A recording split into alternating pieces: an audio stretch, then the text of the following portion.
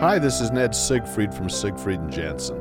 As proud sponsors of BeliefCast, we hope you are inspired by Todd's weekly podcasts, which contain so many courageous stories of recovery and personal growth. Remember, it's not what happened in the past that matters, it's what happens in the future. We invite you all to work hard and be optimistic about your future. Enjoy today's podcast. Welcome back, everybody. This is Todd Sylvester with the Todd Inspires BeliefCast. Thank you, as always, for tuning in and for believing in me and believing in the message that we share and supporting the guests that I bring on. I want to give a shout out to my sponsors, Siegfried and Jensen, Wasatch Recovery, and Thread Wallets. And the beautiful music that you're hearing at the beginning and the ending of this episode is by my good friend Paul Cardall. So I'm grateful for him for allowing us to use his beautiful music. And again, thanks for being here today. You're in for a treat, as always. I mean, the guests that I bring on are fantastic, and today's going to be no different. Today, we're joined by Brady Murray. Brady, thanks for being here. Thanks for having me, Todd. Great to be here. Yeah, so good to have you. We were just talking. We ran into each other at Good Things Utah. We were both going to be on TV on the same day, and it had been a few years. I was fortunate enough to be a speaker at one of your events, and that's how we initially met. Yep. And to cross paths again was a God moment for me, and I'm just grateful that we were here, sitting here now doing this podcast. Yeah, it was for me as well. So I'm also very thankful to be here. Yeah. So you guys, Brady's got his hands in a lot of things. He loves to help other people, especially the underdog. He is the founder of Rod's Heroes. He's always trying to make a difference, like I said, especially for someone who's maybe doesn't have, the best cards dealt to him in life. And I can't wait for you to hear what he's doing. I want to start off with a quote that you shared with me, actually. And the quote goes like this: "The person you become is determined by the books you read and the people you surround yourself with." So what does that mean, and why does that mean so much to you? Yeah, I was actually taught that by a mentor of mine that has been very influential to me over my life. But I just believe wholeheartedly that anybody that's going to write a book, they're going to put their heart and soul into that, and they're going to give you everything that they've got inside from the heart. And so that's a gift. That's a genuine nugget that comes from them. So books are amazing, amazing gifts. And then obviously I believe strongly that the people that we surround ourselves with, those are the people that we are going to become. My parents always told me, show me your friends and I'll show you your future. And I believe that wholeheartedly. Yeah, and I've heard it said, it's pretty popular, people have heard this, where you hang around, 4 millionaires, you'll be the fifth. Mm-hmm. You hang around 4 unhealthy people, you'll be the 5th unhealthy person, right? So it does matter who we rub shoulders with, right? It does. And it really makes a difference. And so, you've done a lot of good. You're currently, like we said, the founder of Rod's Heroes, which is a nonprofit dedicated to helping orphan children who have Down syndrome and other special needs finding loving homes. Now that's a big task. Huge task. It's really starting to thrive right now. But before we get there, I want to figure out, why do you do this? So maybe we start with, tell us a little bit about where you grew up and about your family, and then what kind of led to what you're doing today. Yeah, great question. I believe wholeheartedly in the concept of serving the pain that you know best. And I believe that life entrusts us with experiences. Some of those experiences we choose, and some of them we don't. And they just simply happen to us. But through those experiences, we have different things that will transpire that allow us to be able to become who we're supposed to be. And so when I was young, I was actually, so you'd introduced me as Brady Murray. I was actually born Brady Gomez. And my mom and dad married at a young age, and they had me. And shortly thereafter, after I was born, they got divorced. And that was a very tough situation for my mom and for my dad, for that matter. And when I was 4, my mom remarried a man by the name of Brady Murray.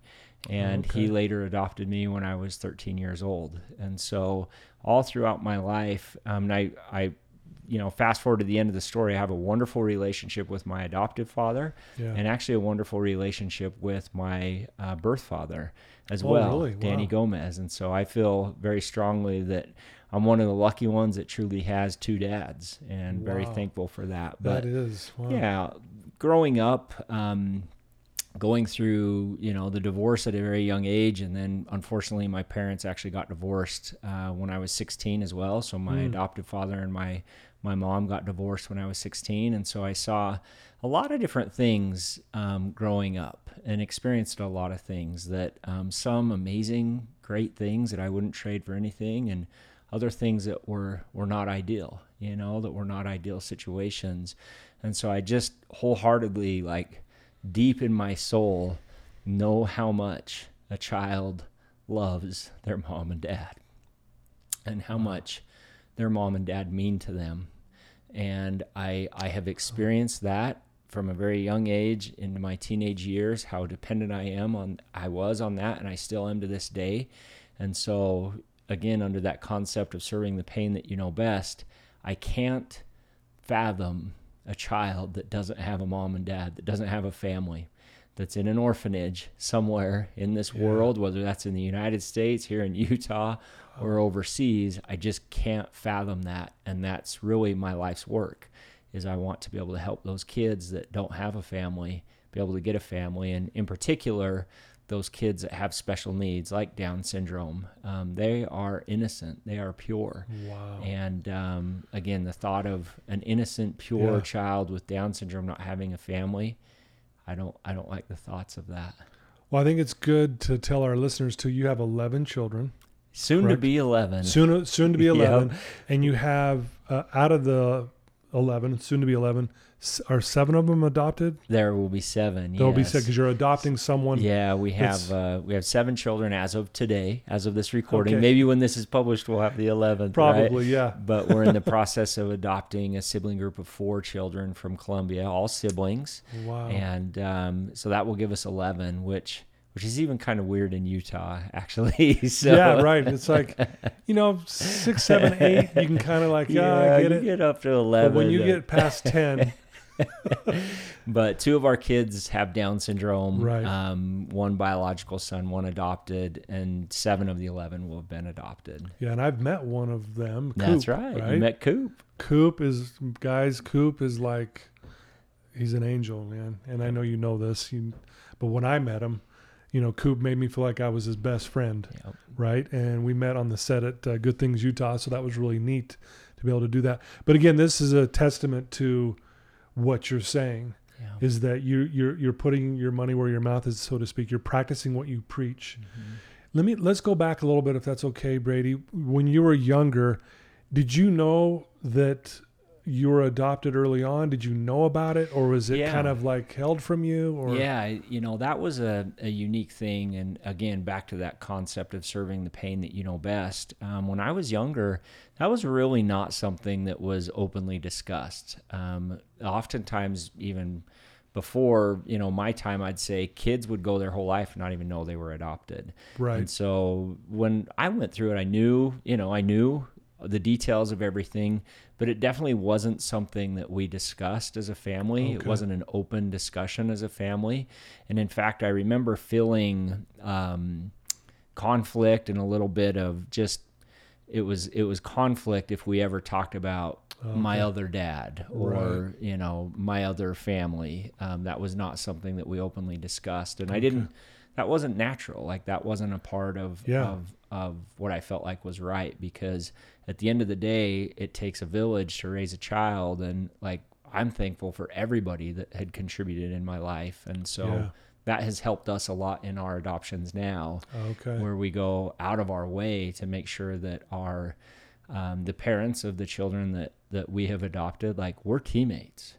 We're teammates. Yeah. And you take examples, I'll give you 2 examples. Please, yeah. Coop is 11. Coop has Down syndrome. He was abandoned on a street corner of a city of 14 million people in mainland China when he was guesstimated to be 6 months old. Wow. And so he literally was left on a street corner. And the authorities came, picked him up, took him to an orphanage. That's where he stayed until we adopted him when he was 4 years old.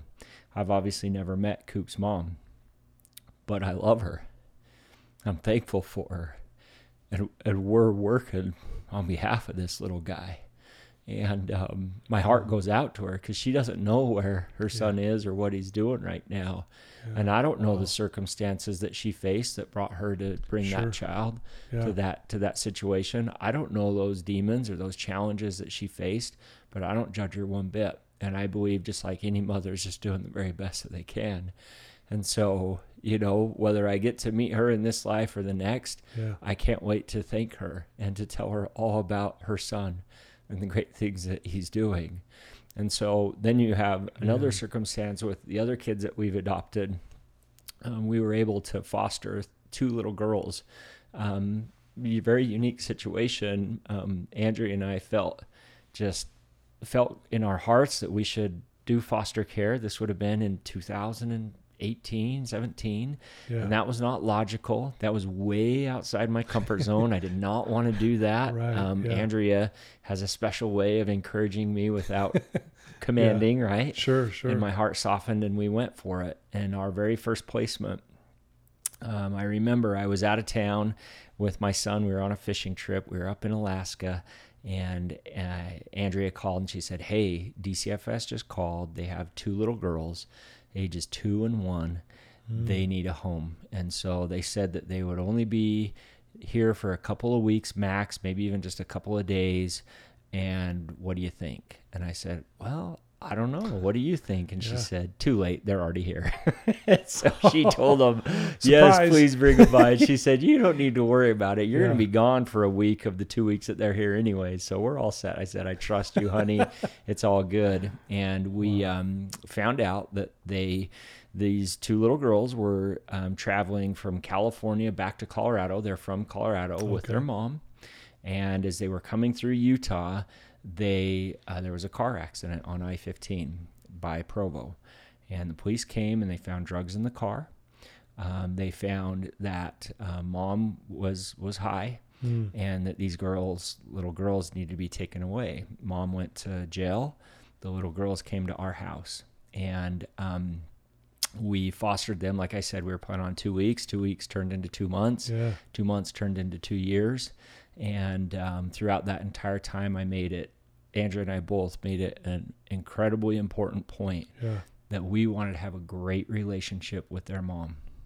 And we did.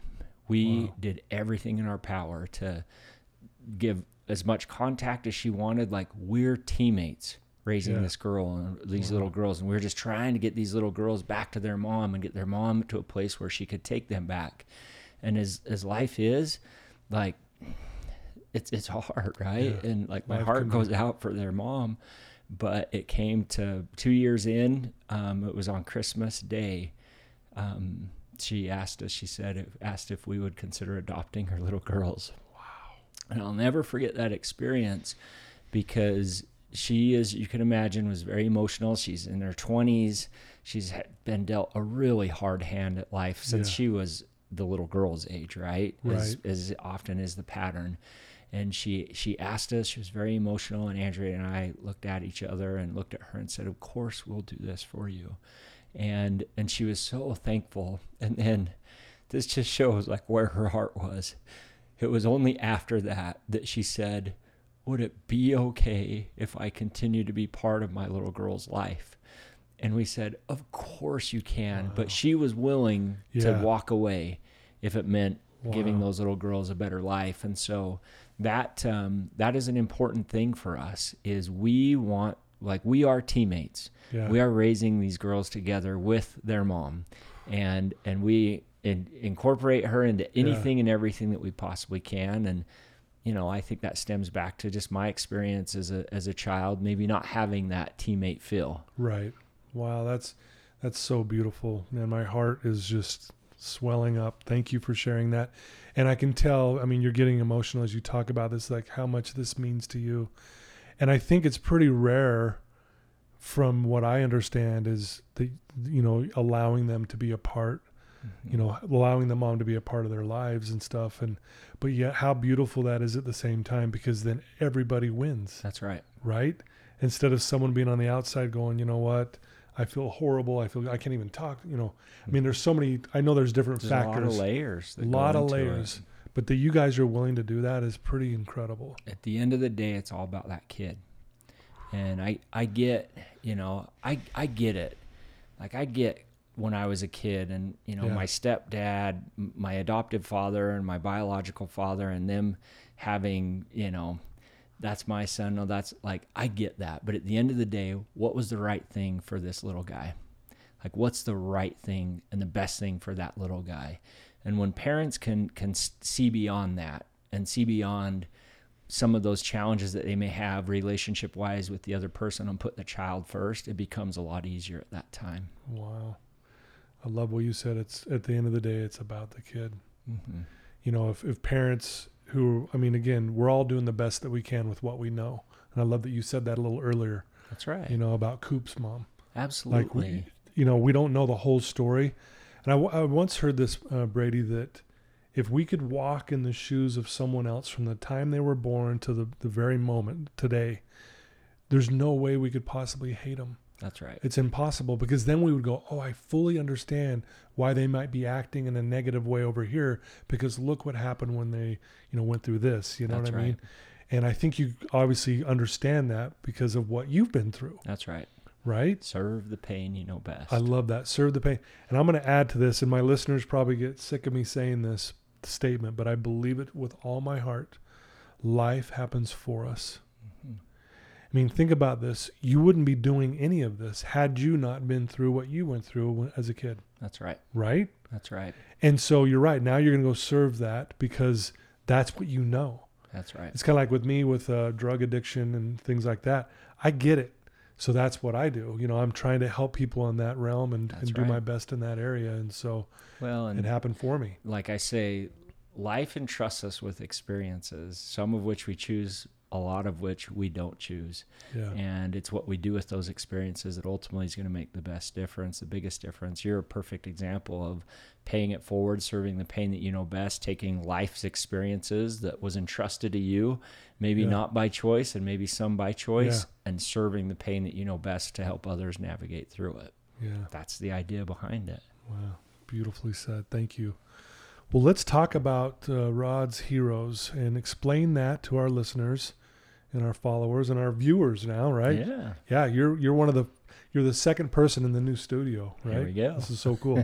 But yeah, why don't you explain to all of us what that is, why you put that together, and then what's your goals with all of it? Yep. So I was newly married to my beautiful wife of 21 years now. We were expecting our first child, and we had a beautiful daughter, Brindley, who's 17. And then shortly thereafter, we were expecting our first son. And I am a dad's dad, and I love baseball and outdoors and hunting and hiking and fishing, everything that, you do with your boys. And I've since learned you can do just as good or even better with your little girls too. Right. But yeah. I was so excited for Nash, our son, to be born. And it was a hot July summer.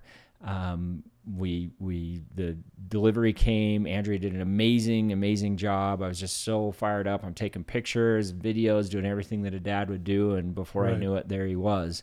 And I counted 10 fingers, 10 toes. He was perfect. He looked amazing. And I just had all these visions for what I would do with my son. Yeah. It was a few minutes after Nash was born, I noticed that the doctor and the nurses were very quiet. In fact, they were whispering back and forth. Even it seemed like something was up. Yeah, something you could feel wrong. something was up. Yeah.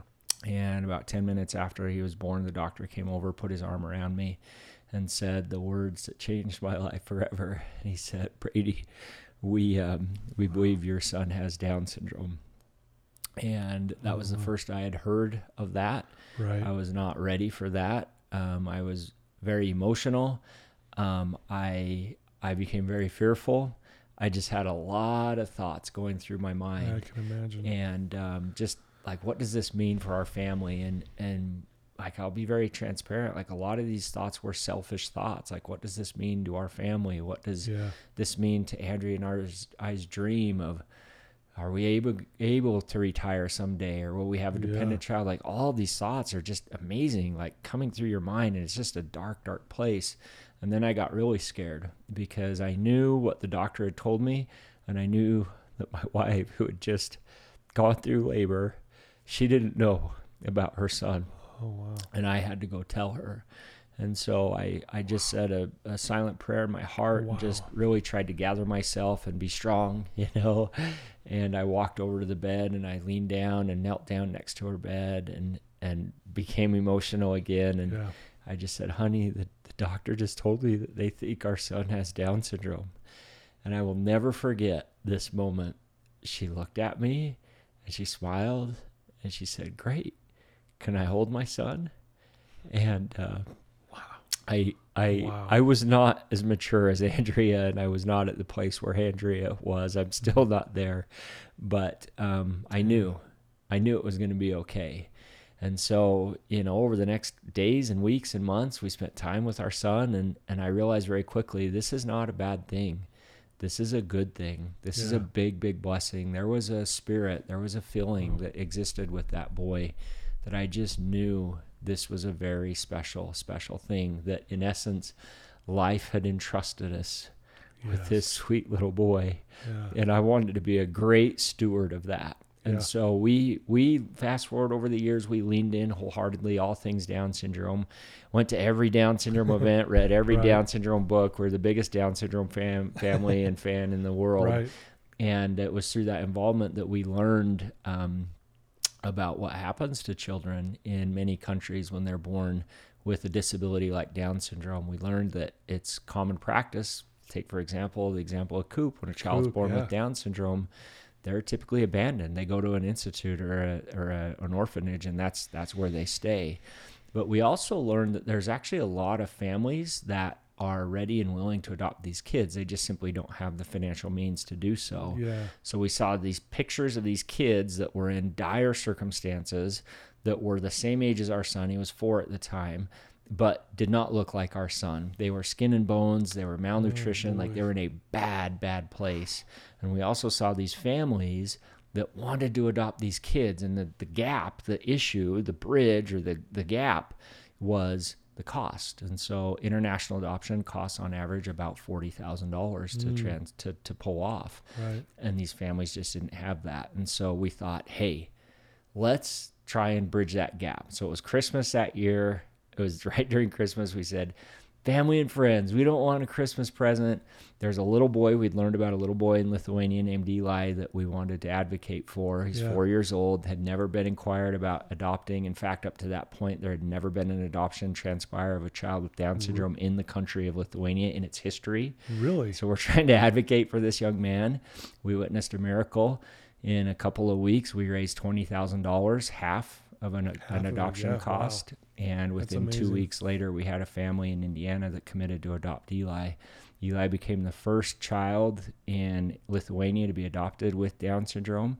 And that was over 10 years ago. He's crushing it. You should see him now. Like, he's just awesome. Like, I've met him and he's an amazing, amazing young man. But that was actually what started the concept of creating a foundation to help families be able to adopt kids like Eli and like Coop. Wow, that is amazing. And to think that was their first one ever. That was. You would think that, there would have been hundreds and thousands, you would hope. Yeah. But first one ever. Numero uno. So that obviously was like, okay, we could do more with this. Yep. We can, if we can do it for one, maybe we can do it for more. And if I'm not mistaken, I think you've placed 100. Yeah, we're just children. Over 100 now. We're just shy of 100 kids with Down syndrome, and well over 100 now with all of our kids that have Down syndrome or special needs. Oh, gotcha. Mm-hmm. Wow. Yeah. Well, so, when we met at Good Things Utah, you were talking about these kids that are running miles for, I can't remember exactly what that's for. Talk about what are people doing to get involved, and then talk about how baseball fits into all this. So something I've learned is when you allow yourself to get caught up in a cause bigger than yourself, you witness miracles, and we've just truly seen some miracles transpire. Love that. So a lot of times individuals will ask, what does RODS stand for? RODS. That's kind of unique. Yeah. And it actually stands for Racing for Orphans with Down Syndrome. And that's where RODS came into place. The way that we actually advocated for kids in the beginning was myself and I had other friends would go and race Ironman triathlons and raise funding and awareness through doing Ironmans. And so that was the idea behind it. That's where RODS came from. Okay. So fast forward now, we actually have thousands of kids many kids, many families, thousands literally, that are running for kids. So kids with families running for kids without families. And how it works is we have programs all throughout the state, expanding throughout the country next year, to where kids will go and run throughout the summer and be able to run as far as they can each and every day for 30 minutes, and then also raise funding to help these kids to be able to be adopted.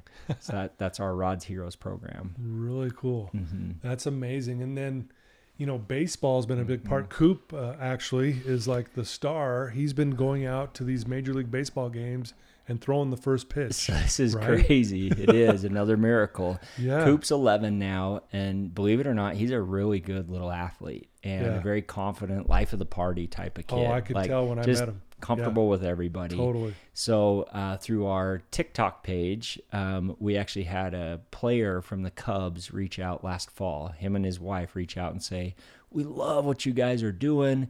We want to help. Do you have any interest in coming to spring training?" We're like, absolutely, let's do it. Yeah. And so we are planning on going down to Arizona, go to a Cubs spring training, be able to meet these guys. It's Justin and Libby Steele. Believe it or not, Justin is the leading win for all MLB right now, has the most wins in all MLB. So I think there's some good karma that's coming his way for the good man that he is. Yeah. But, we go down there, and it was on a whim, like last minute. We thought, Coop's actually a pretty good little baseball player. I wonder if there's a chance for him to throw out the first pitch at spring training. And so we asked Justin. He said, let's do it. And Coop went out, and we just didn't know how that was going to go, but he crushed it. Like, really? He is a showman. And the Cubs saw that, and they said, you've got to come to Wrigley Field this summer and have Coop throw out the first pitch. We said, for sure. We went out to Wrigley on May 29th on Memorial Day. He threw out the first pitch and just wowed the crowd. They loved it. 2 weeks later, he got invited to go to Fenway and throw out the first pitch at the Red Sox.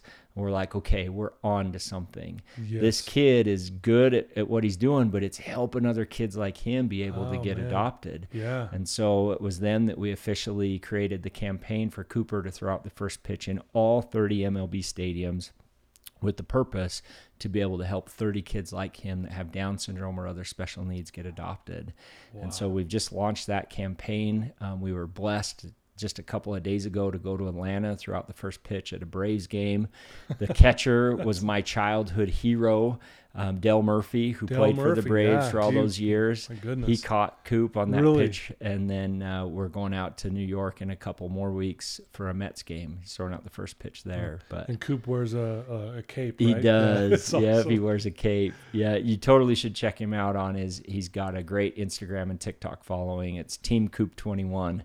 You can see all about it on there. Yeah, I follow him now since I met with you, and he like you said, he's the life of the party. He is. But I love what this is doing, though. It's creating awareness, and it's getting help for these kids that need the help, right? That's right. And what a better way to do this, right? Yep, that's and right. as much as you've always loved baseball, right? Yep, I'm a big baseball guy. Did that just start when you were younger? You just always fell in love with it? Super cool story. So I shared Del Murphy was who caught Coop at the Braves game, and that was very symbolic and very special for me.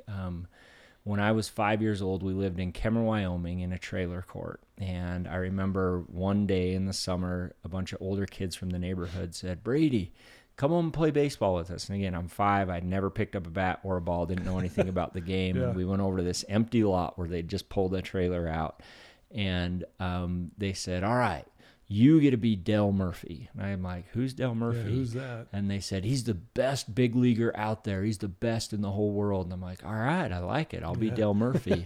And so right then is what started just this childhood hero and this love for baseball and this love for Del Murphy. So fast forward, that was 1983, all through the 80s, going into the 90s, I followed Del Murphy in his career. I became a huge Atlanta Braves fan and like live, eat, drink baseball. In fact, I would say when my parents got divorced when I was 16, baseball was how I coped.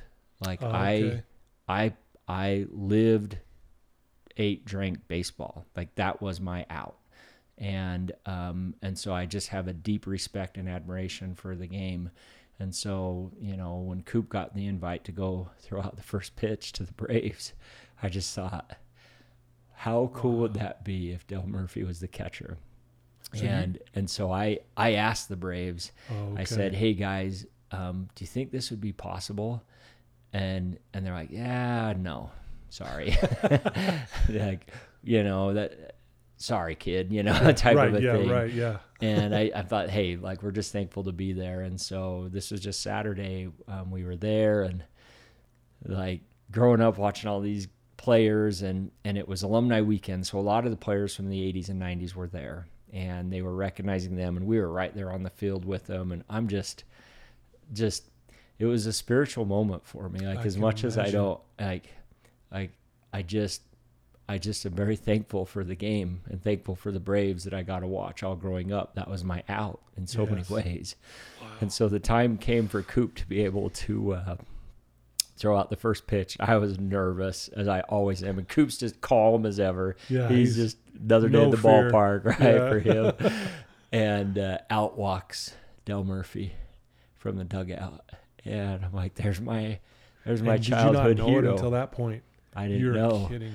And I saw he had a mitt. And I looked to the person with the Braves and I said, is he catching Coop? And she just smiled and she said, yep. And I immediately just became emotional, and Coop ran out on the field, and there he is, Del Murphy behind the plate, catching my son that was abandoned on a street corner in a really big city out there, doing this, paying it forward, serving the pain that he knows best to help other kids. And Coop goes out, and when he goes out, he likes to go out on the mound and he waves. Like I say, he's a showman. Yeah. Oh, yeah. And then I usually go out with him, and then I'll have him come up to halfway, maybe even a little more than halfway, because he's 11. He's got to throw a strike, right? And so the Braves didn't allow me to go out, so Coop just went on his own, and he's on the mound, and he just came right in front of the mound, just barely. And it was a long throw, and I was yelling at him. I'm like, Coop, go closer, buddy, go closer. And he didn't hear me, and so I see him start winding up. I'm like, oh boy, where's this going? Where's this ball going? And that kid threw a perfect strike. I'm talking perfect strike. I think all of us were like, did that just happen? Yeah. But it truly was just an icing on the cake. And Dell came over and was so kind, and I got to visit with him for a few minutes. He signed Cooper's ball that he threw out. What a gift. Talk about miracles, right? Talk about little tender mercies. Tender mercies. That was a special time for sure. Holy cow. Thanks for sharing that. That is amazing. Well, and I'm of the believer too, when we're doing good things happen. That's right. They just do. And, I work with a lot of clients, who are struggling, with all kinds of stuff. And what I've found, what would eliminate most of their troubles is if they just start focusing on doing the next right thing. Yeah. And I get it. That can seem overwhelming to someone who hasn't been able to do that, if you will. But just starting to do the right thing, just a little at a time, you start feeling better. You start feeling better about yourself. And then all of a sudden, it's almost as if the world softens up towards you. Yep. Right? That's right. I don't know. I just was thinking of that as you were sharing that. I have a story that I can share about please, that. Please, that goes right along those lines. I love, like I said, I was doing some Ironmans, and I love endurance events. I love doing hard things. That was going to be my next question, by the way. Get out of your comfort zone type of stuff. And last year, I had the opportunity to do a Navy SEAL Crucible event. And so in essence, it's a group of Navy SEALs that put on these events that allow for civilians to sign up and essentially go through Hell Week, a simulation of Hell Week that they do.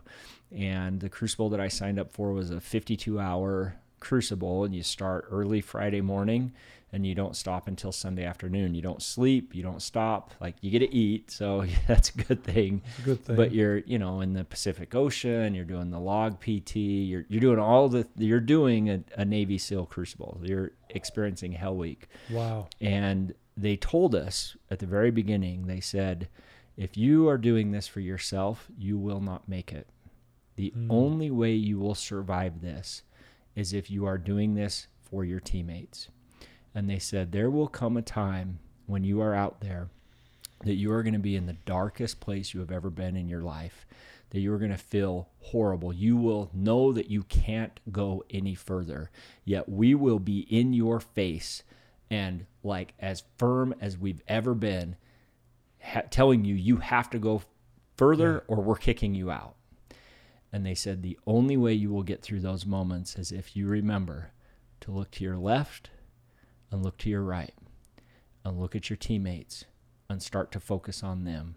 Stop focusing on yourself, start focusing on them and see what happens. And I remember like mentally logging that and thinking, yeah, that's great. But like at the end of the day, like I know I've got to be mentally tough to get through this. Well, sure enough, we got to, I think it actually was on Sunday. It was on Sunday morning. We were 40 or so hours into it. Hadn't slept for a couple of days and we were in a dark place. And I thought they'd maybe go a touch easier on that last day. You know, there was only 7 of us left and like we were close group and we'd proven ourselves. And I thought, hey, like give us a break. But no, the last day was the hardest. And it got to a point where we were doing push-ups, like just old-fashioned push-ups in the mud. They're spraying hoses on us. They're throwing ice on us. They're yelling at us. There's smoke bombs they're throwing in there, just telling us like how worthless we are, how horrible we look. Like just that's just part of the thing, right? Yeah, I've seen those. Yeah. And I remember doing so many push-ups that I got to a place where I couldn't do another one and my face was just in the mud. And I was thinking, I literally can't do any more. And I remembered what they said. And so I looked to my left and I saw my teammate, Liam, whose face was in the mud too. Oh, and I said, Liam, you got this, brother. Like, I know you can do this. You got this. You got this. And he looks over at me and he starts pushing up and he's doing this. And then I look to my right and I see my other teammate there. And I'm like, Schultz, you got this, brother. Like, you got this. And he looks at me and he's like, you got this, bro. He starts pushing. And all of a sudden, before I knew it, I was doing push-ups too, because I was looking at them. I was looking to my left. I was looking at my right. And those brothers were helping me. But if I would have just kept looking in the mud and saying, I can't do any more, they were right. I couldn't. Yeah. But by looking to my teammates, I knew I could do more. And we got through it. We got through it. That is amazing. Thank you for sharing that. I'm getting emotional because, one, just who you are. You're amazing. Just that you would do something like that. The only way I can relate is I've done a few Spartans, which isn't on that level, but it's the hardest. Intense. For me, it's the hardest thing I've ever done. Yeah. And I remember, so I've done it 3 times. This third year, the first 2 years I was with my son and son-in-law and a bunch of their friends. The second year I was with my son and son-in-law. This third year they weren't doing it and I was by myself. Now, by myself in the sense that I didn't know anybody. Yeah. And I'll tell you, that was probably one of the most challenging part about doing this year is I didn't have that support. But I remember being on the mountain and I get choked up. And I don't want to make this about me, but it just reminded me I'm up there and I'm thinking someone's going to have to get me off this mountain. Because I'm thinking I'm not going to be able to make it. Yeah. And sure enough, someone runs by, hey, you got this. Yep. That's why I got emotional when you said it. You can do this. Just that little. It's amazing, isn't it? And I literally was like, oh, they just said something. And I swear on my life, as sure as we're sitting here today, I felt a surge of energy. Yep. And so I couldn't agree more. And it was like, okay, I'm going to just, even if I have to just take one step further, yep. I can do it. One more push-up, whatever that looks like. And so, wow, that is intense, man. Thank you for sharing that. Look to your left, look to your right. Wow. There's I want to share one more thing, Brady, if it's okay. And I would love to hear your thoughts on this. I had a client of mine who shared this in a group setting, and I put it to my memory because I did not want to forget it. And he was quoting someone else, but it was his version of it. And here's what he said. He said, I tried to find myself I could not see. I tried to find my God eluded me. I tried to find my brother. I found all 3. And I was like, wow, there it is. That's what it's about. Yeah. And I would imagine, if it's okay for me to say, you've had plenty of God moments when you're out there trying to find these Down syndrome kids who have nothing, zero. And here you come in with what you're doing with this foundation and just with your big heart, you and your wife. I mean, I would imagine you see the face of God, you find yourself, you find the meaning of life, and the list goes on through all of that process because you're going out to find them. Is that fair? 100%.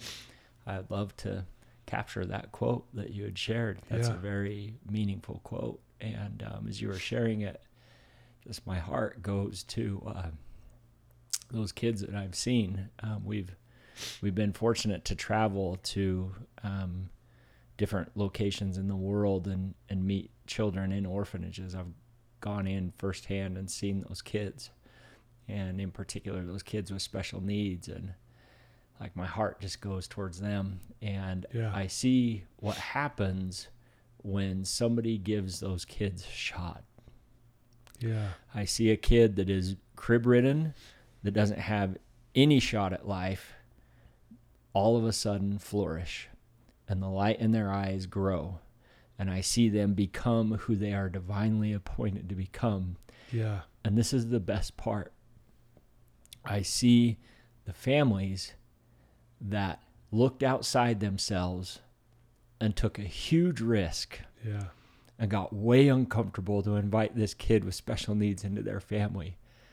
I see them in the process becoming who they're supposed to become as well. Wow. People always say, Coop hit the jackpot. Man, Coop's just, he's so lucky that he got adopted, and you guys are a great family, and there's no question Coop is in a great place. Sure. But the person and the people that are getting the biggest blessing are us. Yeah. And not just us, but the community. Not just the community, but the entire area, his school, everybody that he comes in contact with, they're the ones that are getting the biggest blessing. And here's the thing that's unique about this thing with adoption. This is a generational impacting decision. Andrea and I adopting Coop in 2016, yes, it impacts our kids right now, but it's going to impact our unborn grandkids. That Uncle Coop is going to have influence on kids that haven't even been born yet. And it's very possible that kids that don't even meet Coop are still going to be impacted by Uncle Coop, even when he's long gone. And that's just the unique thing, the tender mercy that adoption is. And so those are the thoughts that I had as you shared that. Thank you. And I can attest to it. I mean, I was around Coop for about an hour when we met at Good Things Utah, and he had an impact on my life. And he sat right next to me in the green room. And he was showing me stuff. He was coloring. He was talking to me. He was just, I was just like, man, this kid, like, again, the feeling, and I can see why you say what you say. We're all especially you guys, but everyone he comes in contact, we're the ones that are blessed. That's right. Because, again, you have given him a chance to be who he was born to actually be. That's right. Right? All those kids need is a shot. So all the more reason why this foundation is so important, right? Making a difference and an impact. And all these doors are starting to open up. And again, you're going out to throw another ball here pretty soon. And that's pretty cool. Yeah. I mean, the list goes on and on. And, you know, there's other things we could talk about. I mean, you've been very successful in business, and we could talk about all that. That's how we initially met. Yeah. But again, it pales in comparison for all the stuff you're doing now. I mean, again, you're just a good person, Brady. Everyone who knows you, just loves you. I mean, the feeling you bring into this room just by what you're sharing is amazing, right? Everyone watching this and listening to this, it's amazing, right? This is why I do this, is to hear these things, and can't thank you enough for spending some time with me today and sharing these things. Well, I appreciate that. And like, my heart goes back to, like, I was just one of those kids that just needed a shot. Yeah. Like, I just needed a shot. And my adoptive father gave me a shot. And I'm going to spend the rest of my life paying it forward, because I know what those kids experience. And it's just an honor and a privilege to get to serve the pain that I knew best in this very special way. But your words are very kind, and I appreciate that. And, you know, we're all just doing the best with the hand that we've been dealt. And so that's all the best that we can do, right? Yeah, yeah. I have a quote on this back wall here. Do you mind reading that to us? I would love to, because I was reading that earlier, and it was very impactful. It says, "The meaning of life is to find your gift. The purpose of life is to give it away. Yeah, Pablo Picasso. Yep. And that's really what's going on here. You found your gift in the struggles and the trials that you went through. Yep. And once you found it, you're like, I'm going to give it away. Yep. And that describes you perfectly. In closing, I want you to speak to the camera, to the one person who is right now listening or watching you, who's struggling, who's in a dark place, and they're not sure what to do. What would you tell that person? You've already shared some cool things, but what would you tell that person right now? Let's look right to that camera there. Absolutely. I actually can envision that person in my mind, and as if they're right there, I would say, I love you, and we got this. It's not over till it's over, right? Nothing is too difficult to be able to not overcome it. And you're not alone. We're in this together, and we can do this together. I genuinely would say, literally, reach out to me. Find me on, my email is super simple. It's brady@rods.org. Email me. Let's get on a phone call. We are in this together. Let's go get through this together. Ooh, beautifully said. There you go, guys. So if people do want to reach out to you, you got your email. How can they find out more about the foundation and things like that? What's the best way for them to connect with you? We make it super simple. So our website is rods.org, rods.org. Our Instagram is Rods Heroes. And then, you got my email, brady@rods.org. And I mean this. Anybody who is in need, reach out to me. I want to help you, and I will always do my very best to be a great teammate, because people have done that for me, and I'm just trying to pay it forward. Wow, beautiful. Amen. Thanks for having me on, Oh, you Todd. bet. Thanks for being here, Brady. You're a good man, and I'm grateful to know you. I'm a better person for knowing you. I'm better just by sitting here, right? We're better just hearing this, and it makes me want to do more and be better. Hopefully you feel the same way. Again, thanks to my sponsors for giving me a chance to share these amazing stories. This is what it's about. Like you said, it's at the end of the day, it's about the kids, and really this is about helping people like Coop and these kids. So please share this episode with everyone you know and your family. If you have someone who's struggling, they need to hear Brady's words. Send this link to this episode to them. They will be filled up with love and gratitude, and with that desire that you can get through this. It's never over until it's over, right? So thank you for being here once again, Brady. And everyone, I love you. Thanks for believing in me. Until next time, take care.